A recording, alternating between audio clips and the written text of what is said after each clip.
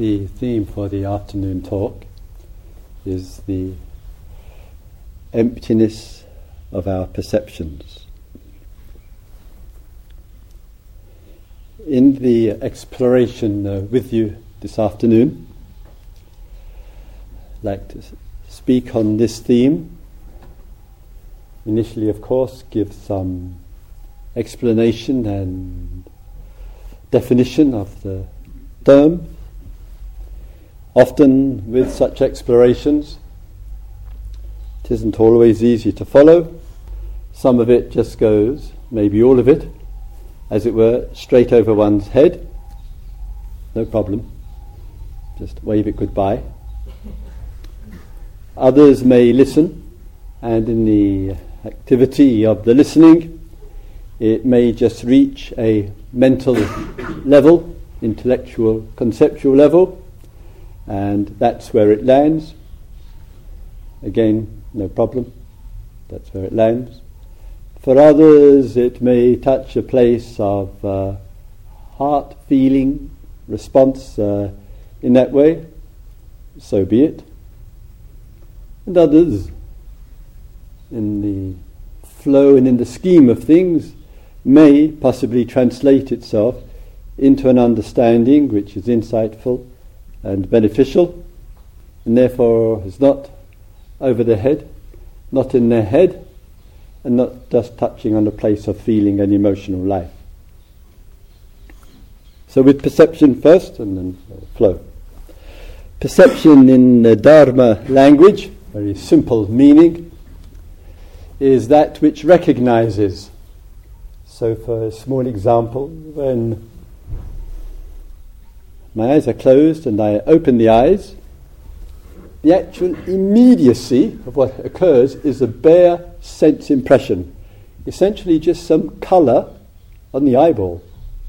Bare sense impression. Almost simultaneously, and so fast that we can't really distinguish the difference, there is the recognition. So I close my eyes, I open my eyes, and oh my God, it's a group of people. And that act of recognition is there. People in a room sitting together. Following on from that bare perception and the bare feeling, pleasant feeling, people here, inquiring people, meditative people, from the initial pleasant feeling, simple recognition, I then may have some thoughts about. Some of those thoughts may express a wise and clear reflection. People are here, we are engaged in process of meditation, we are inquiring together, we want to see clearly about the way things are there. But the thinking about may extend itself further. One might start isolating a person or persons in the room. One might be forming all sorts of opinions and judgments, etc. There can be a lot of thinking about. The more we think about, the more likely it is that we get further and further away from the original perception. The original perception is there are a group of people in the room, and one is just one of the group. And the further away I go from the original perception, the more I rely and depend upon the fuel of thinking about. And then I build up a picture about what is here.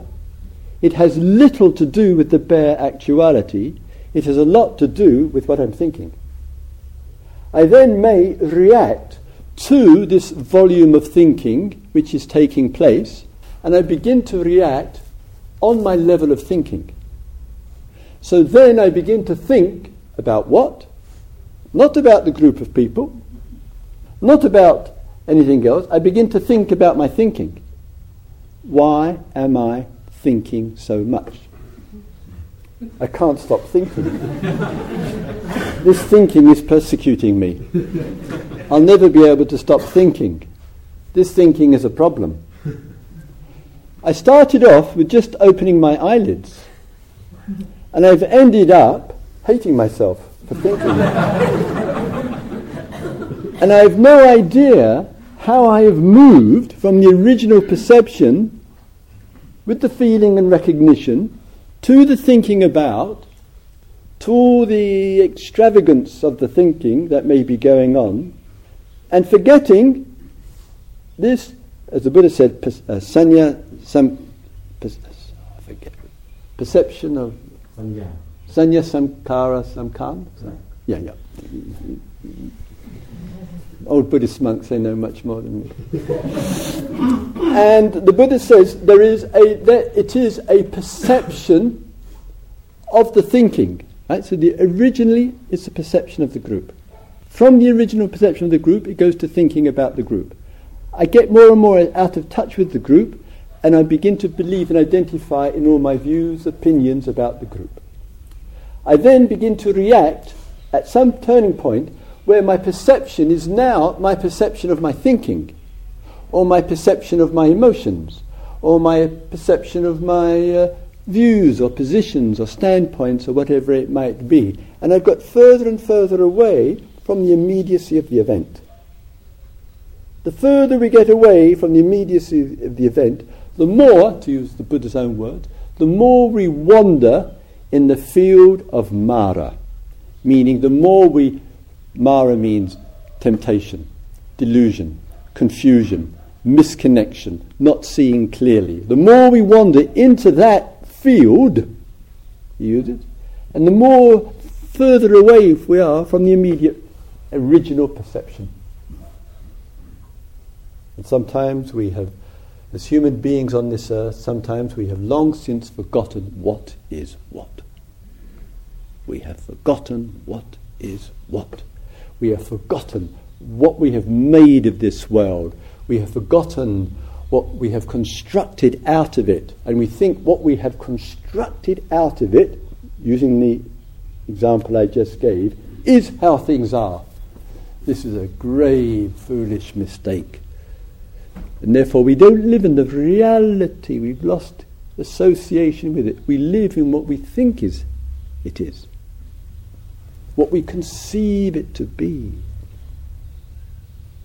We say, even the so-called self-evident is not so self-evident. You and I say, oh, I look at the world around me. My sights, my sounds, my smells, my taste, my touch. This is my world. Anything outside of the immediacy of this world is a view, is a speculation, is an idea.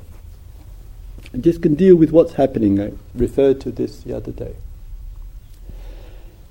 From a personal view, per human being viewpoint, it could look like, from my position as a human being on the earth, oh, I have a reasonably long life. I might say, I can say to myself or my friends, oh, Christopher is in his 7th decade. That doesn't mean I'm over 70, by the way.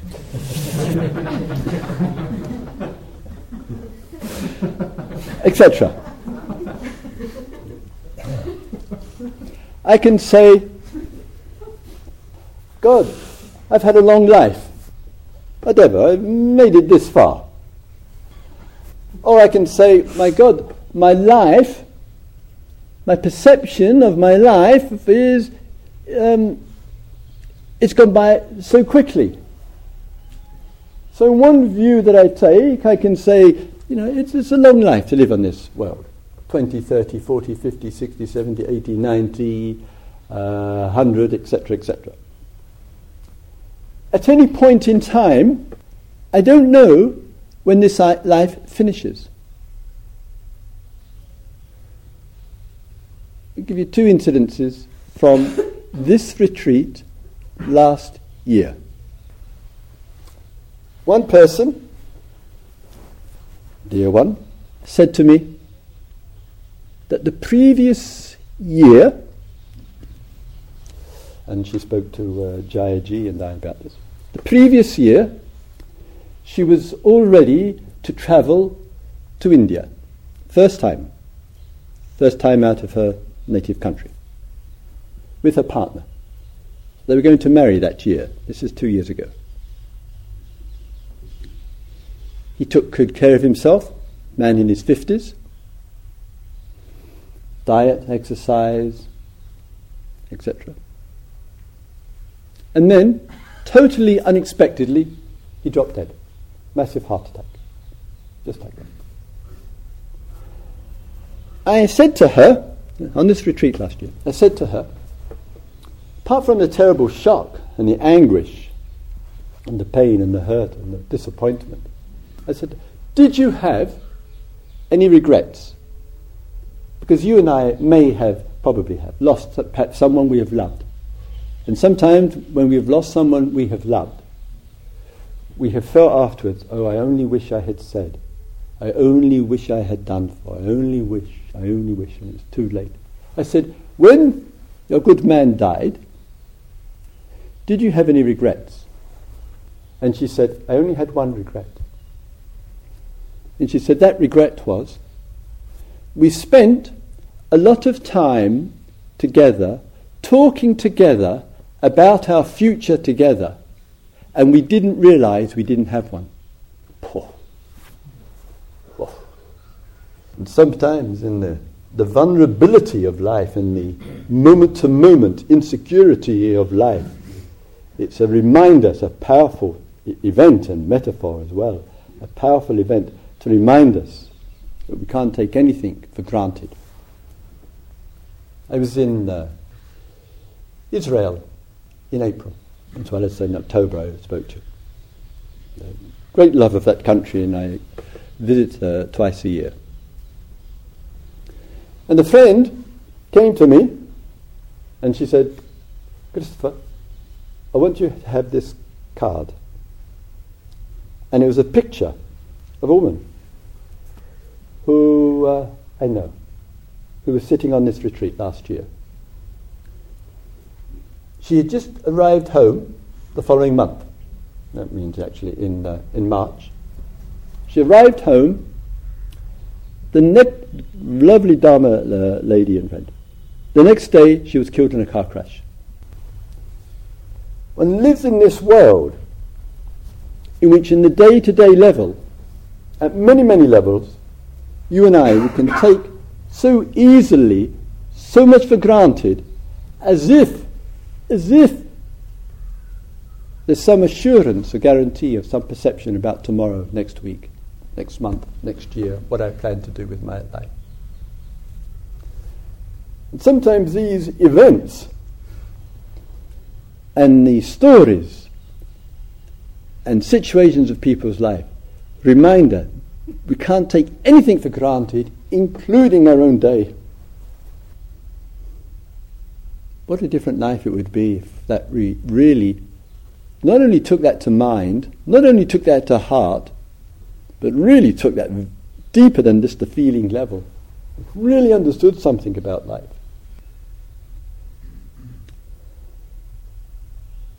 So sometimes, like with the story of the person who lost her loved one, it's a kind of realization of the emptiness of the perception about all this planning for the future. Another way of looking as well.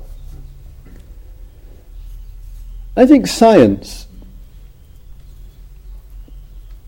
as it explores into the body of information that's available through research, through chemistry, physics, DNA, astronomy, biology, the nature of matter, etc., it reminds us of what an extraordinary, so to speak, long distance past there is.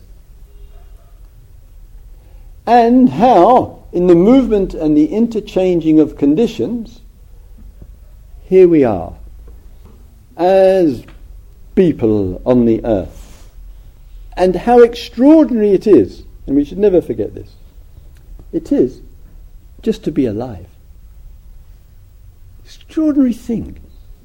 To live, to breathe, to feel, to think, to have stories, to see through stories, to go beyond stories, to look deeper into things, to to love, to laugh, to play, to connect, to be alone, to be with others. What is it in the nature that has, in its extraordinary capacity, has allowed this to happen? Itself is an extraordinary event.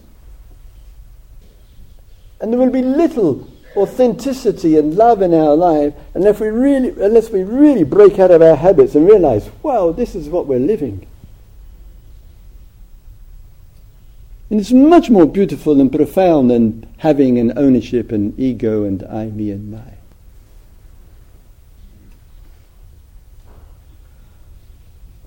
And the scientist will say, in looking back through what we might call the long journey of movement, what they like to evolution, which has no relationship, by the way, to evolving higher species. This is all social Darwinism. It's nothing to do with what the good man taught. That in the long history of the movement of the species, of the adaptation, of the way things come about, etc., if, as we are told, it's a matter of X millions of years, or billions of years in terms of original formation of things and the momentum that has gathered and brought us, you, I, us, to this point. Our life, which we call I was born, I was conceived, I moved through the field of time for X number of years. I do not know what percentage of my life is over. I have no idea. And I move to the end of the life, and maybe it's from whatever, 0, shall we say, to 100 years, whatever. In the scheme of things, in the passage of time, how long is it? How long is this walk on the earth? What would we compare it to?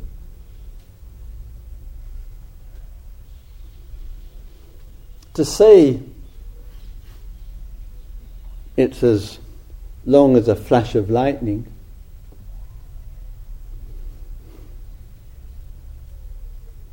it's shorter than that. To say it's as long as the blink of an eye, compared with the field of time going back hundreds and millions of years or whatever, it's shorter than that. And if we look from another perception, not the perception of me, my and myself, but from another perception, it's barely anything. Even if your mind's wandering, you've got no choice now. Makes a mockery of choice, doesn't it? Who's going to sit here and say, can't hear it? No interest to hear this.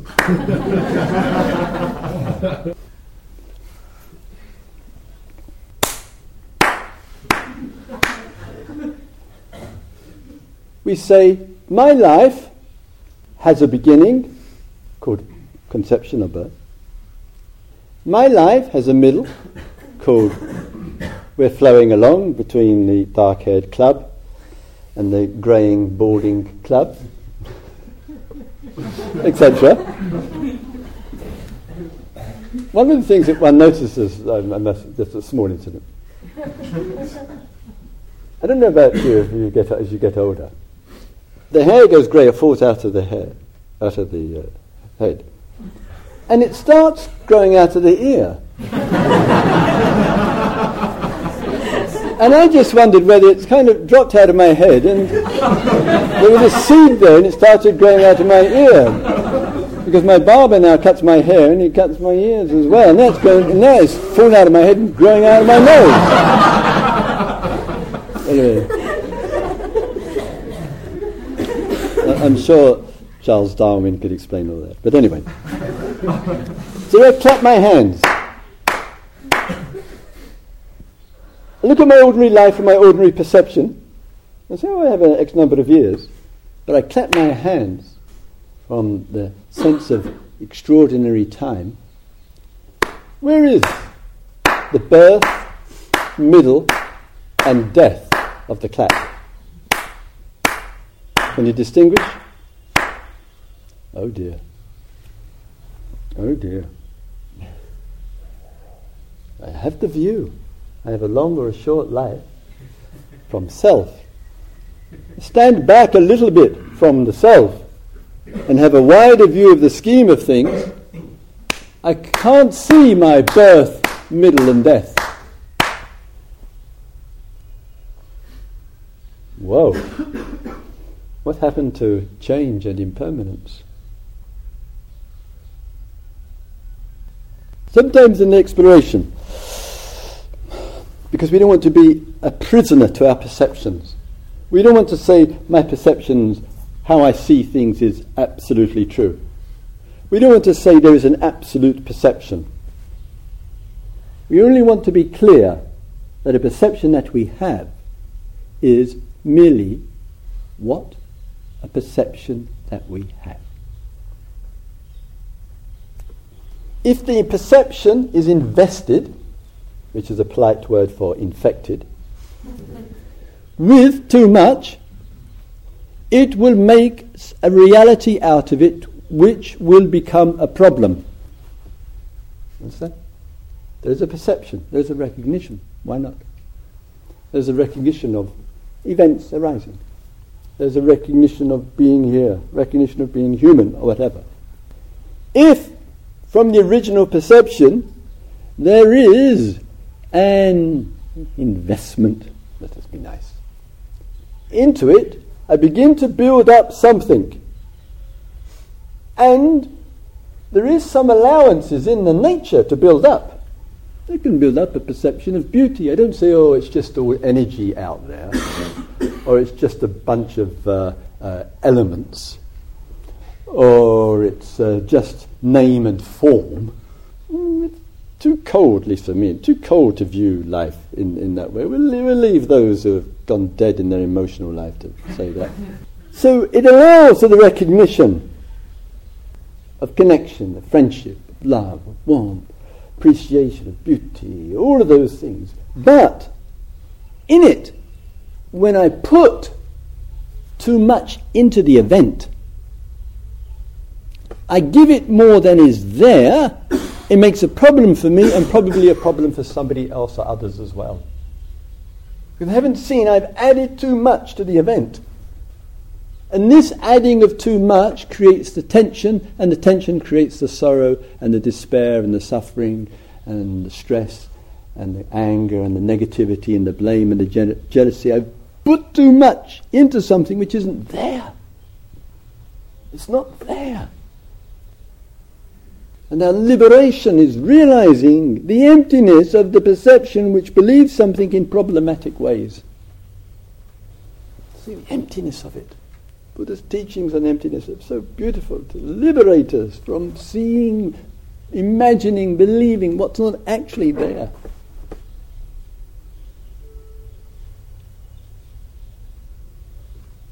Here's the self, the sense of I.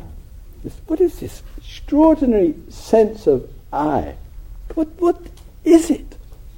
I can't show it. I can't even show it to myself, let alone to anybody else. At least I can show a cup and some lovely flowers that people have left and a tape recorder and a shirt from the famous tailor down the road or whatever. But this I can't actually reveal it. Yet somehow that which I can't see, I can't hear it, I can't smell it, I can't taste it, I can't touch it, I can't get it out for somebody to have a look at and say, oh my God. Yet it's gained a substance, a significance beyond everything else. Yet it's got nothing to it. And if I say, well, this I is permanent, that means I've gone through life from being a little one, whatever, and there's somewhere or other this sense of I started or arose, and I say, well, it's just the same I all the way through my life, just me. It's just me, nothing else. I don't know what it is, but it's just me. And it's moved all the way through my life. It's got continuity to it, it's got permanence to it, it's just remained the same. If this self, this I, this me, is just the same all the way through the life, it means nothing has ever affected it. Therefore we're stuck. Oh, help. Nothing can change it. I can meditate till the cows come home. It won't make a scrap of difference. Or even if they don't come home. Because I've got the view and I can't change. I am stuck with it. And with the way that it is. Trapped with it, and I just can't change. But you and I don't believe that. We might not be very much interested in change, but somehow deep down, hopefully, we don't believe it. Well, we might sometimes. But if I say my perception is, oh, I'm changing. If I am changing, and I look at the past, back to the beginning of life, we won't get ambitious about past lives, we'll keep it simple.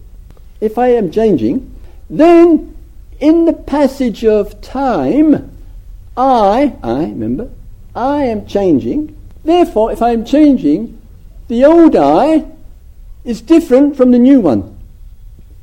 I'm changing. So I've got no relationship to anything. All it has been is thousands of eyes, different from each other because they keep on changing, popping up, and this is the one that popped up today, and God knows what's going to pop up a little bit later on. God help us again. So I might have a perception I'm not changing, it's the same old I, and therefore nothing can change it, because if it hasn't changed it in the last 10, 20, 30, 40, 50, 60 years, there's not much hope, is there? And if the I keeps changing, then one I doesn't have any relationship to the other. And therefore it's been millions of eyes popping their little brains, their little eye up, all through the time. There's no relationship.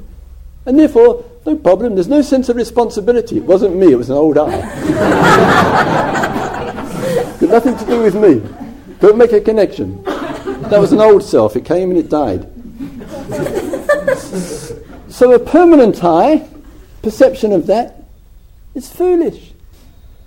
And an I which comes and goes, is equally foolish. So a permanent I and an impermanent I is a perception which is full of emptiness. Full of emptiness. Such a phenomenon, this life. Nothing is as we think it is, and it's not otherwise.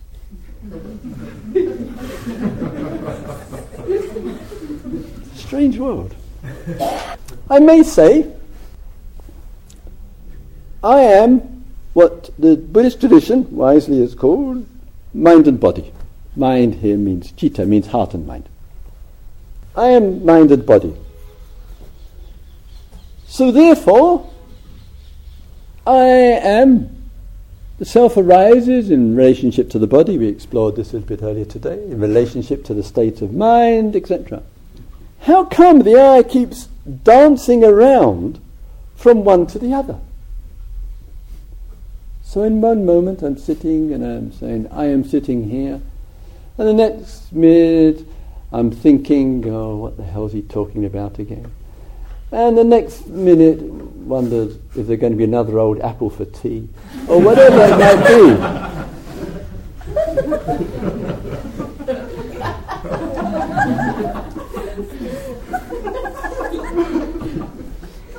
This is India, we're into preservation. And so the I arises, is the I which landed on the body, the same I which landed on the listening, and the same I which landed on the thought. Extraordinary phenomenon. And if that's going on, then the I just moving around randomly, here and there, landing on here and there. And we never know quite where it will land.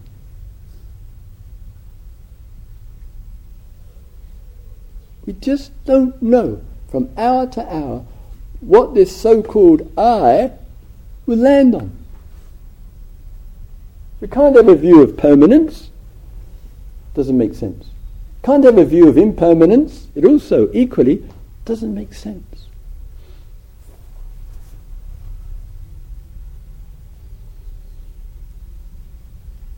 And if I say, oh, I am not mind and body, I am just I, independent from, separate from, show it. Has anyone been able to reveal an I which is not wrapped up around mind and body? But it keeps dancing around.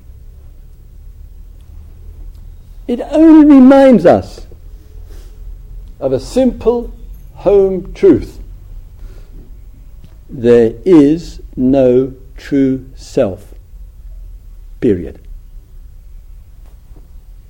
We may want it. We can go searching morning, noon and night for it. We can go looking around for it, here, there and everywhere, and one will not find a true self. It just bounces around with the rest of everything. That's what it does. What on earth are we making such a fuss about?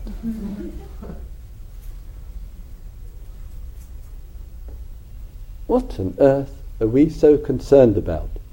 This silly little I, silly little me, silly little myself. This has no substance to it, totally empty, ungraspable, unkeepable, insubstantial, can't lay our hands on it, and we think it's important. We are a strange species. No question.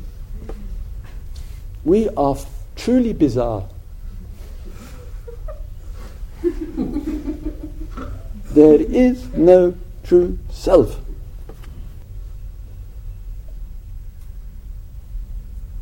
Nothing is ordinary. Nothing is graspable. Nothing is fixed. And the preciousness of it is to see this clearly. It doesn't go over the head, doesn't land in the head, doesn't roam around in the feelings. To see this clearly, it's beautifully liberating. Wow. What a relief. I don't have to search for this true self anymore. What a relief. Dance of life is going on. I can view it as a long life, as a short life, or even shorter than that. Clap of the hand without beginning, middle or end to it. Whoa, lovely.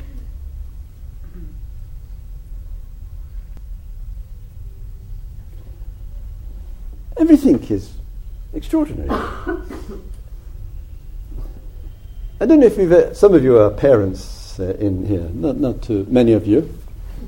Some of you will be parents.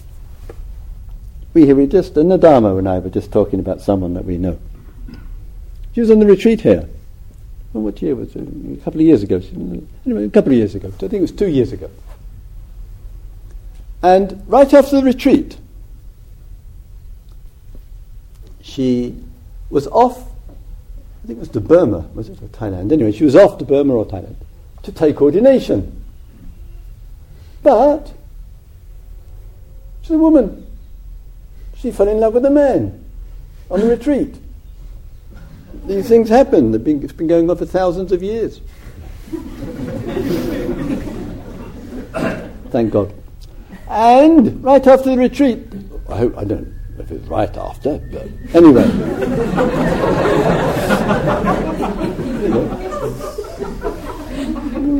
There are a range of practices. And right after the retreat, she made love and got pregnant. So the trip to shaving her head and becoming a nun had to be let go of, and she entered into another role. Bless her and credit to her for that. I can say as a father here, to get to the point. I have a daughter who's been to India, I might say, when she was 5 months old. My parents said, so it's a different perception completely, you see. My parents and my partner's at the time parents had a different perception. They said, taking a baby to India, it's irresponsible. I said, but there are 100 million of them in the country. What's the problem? Etc.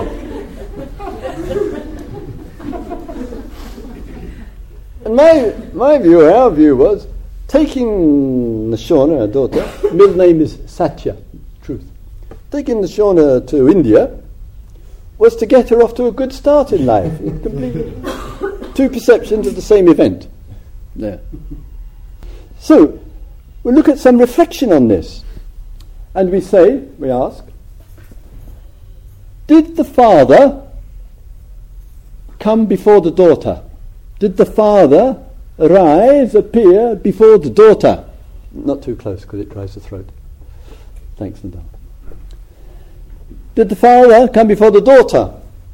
And if we say yes, then there was a father without a daughter. Which means I was a father when I was 2 or 3 years of age. That's not probable.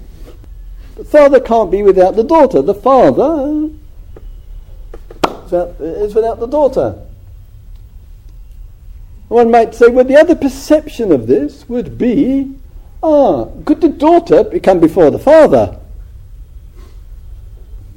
No. Then one says, did the two of us, called father and daughter, arise simultaneously? They both came at the same time. So they both came at the same time. If both arose simultaneously, both came at the same time, then the daughter could not have caused the father to arise. The daughter would have had to have come before the father and then caused the father to come. Not possible. I can't say the father came first, because if so, then the father was around since birth, and I was a father without a daughter. It's difficult. Obviously, the daughter couldn't have come before the father, and it couldn't have come simultaneously, because if it came simultaneously, the daughter couldn't have caused the father. Whatever way you look at it, I can't, in my perception, determine which came first. And I can't say they came together, because they arose together as two separate entities. One could not have caused the other. And I live in a world of perception and roles, and I imagine the way I talk and the way I think is how things are. You see, it's just the view. It's just a way of interpreting. Whether it's called the hand clap, whether it's called the father and the daughter, whether it's called the self and continuity, all everyday ways of looking. But I imprison myself to one or more of them. I begin to give a substantial reality to one of those perceptions. And once I do, I will be unhappy. Period. Once I give more significance to the I arising in relationship to the body, I will be unhappy. Once I give more significance to the I arising in relationship to the feelings, I'll be unhappy. Or to the perceptions, or to the thoughts, or to the consciousness. Once I see more than what's there, once I've made a hyper-reality, once I have pressure, I'll have unhappiness.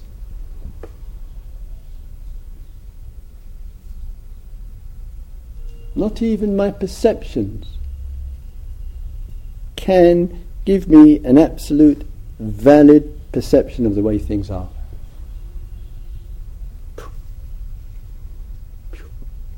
Quite something. It is quite something. And so my whole mental construction is not where the truth is. The whole mental fabrication is not where the truth is. I don't know about you, as someone who loves questions and loves inquiry, loves looking into things. I realise, maybe, hopefully you have as well, that in my human being, which is just again another label, another description, it's an isolation of form, has no true perception to it. But in the arising of that, since I am a person with perceptions, feelings, thoughts, brain cells, mind and body, mind and brain, all working together, the actuality of it is, there is some limitation because of the way I am made as a human being. And because of the limitation of the way I'm made as a human being, it will mean there are questions which I can't even ask because I'm not made to ask them that way. I don't know how to ask them. There are questions in life which I don't know what they are, because I'm made this way. So my questions are defined to a degree by the way I'm made. So there are questions I can't even ask because I don't even know what they are. I wish I did. Such is life. Yet I can raise and generate enough exploration with enough questions and enough interest for an inquiry which is liberating, which frees the being up. I can do enough for that. And that's all. But it's worth it. The very joy out of the discoveries, the joy out of the realizations is illuminating, it is liberating, it's genuinely freeing. There's enough questions in the limitation of a human being to know that, what that illumination is all about, what that liberation, what that freedom is all about. And one just doesn't feel stuck or trapped in the perceptions.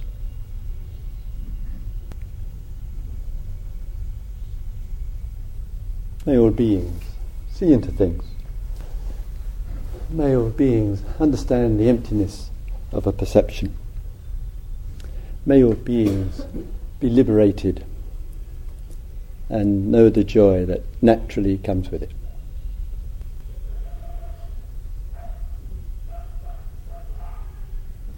Let's have a couple of quiet minutes, shall we?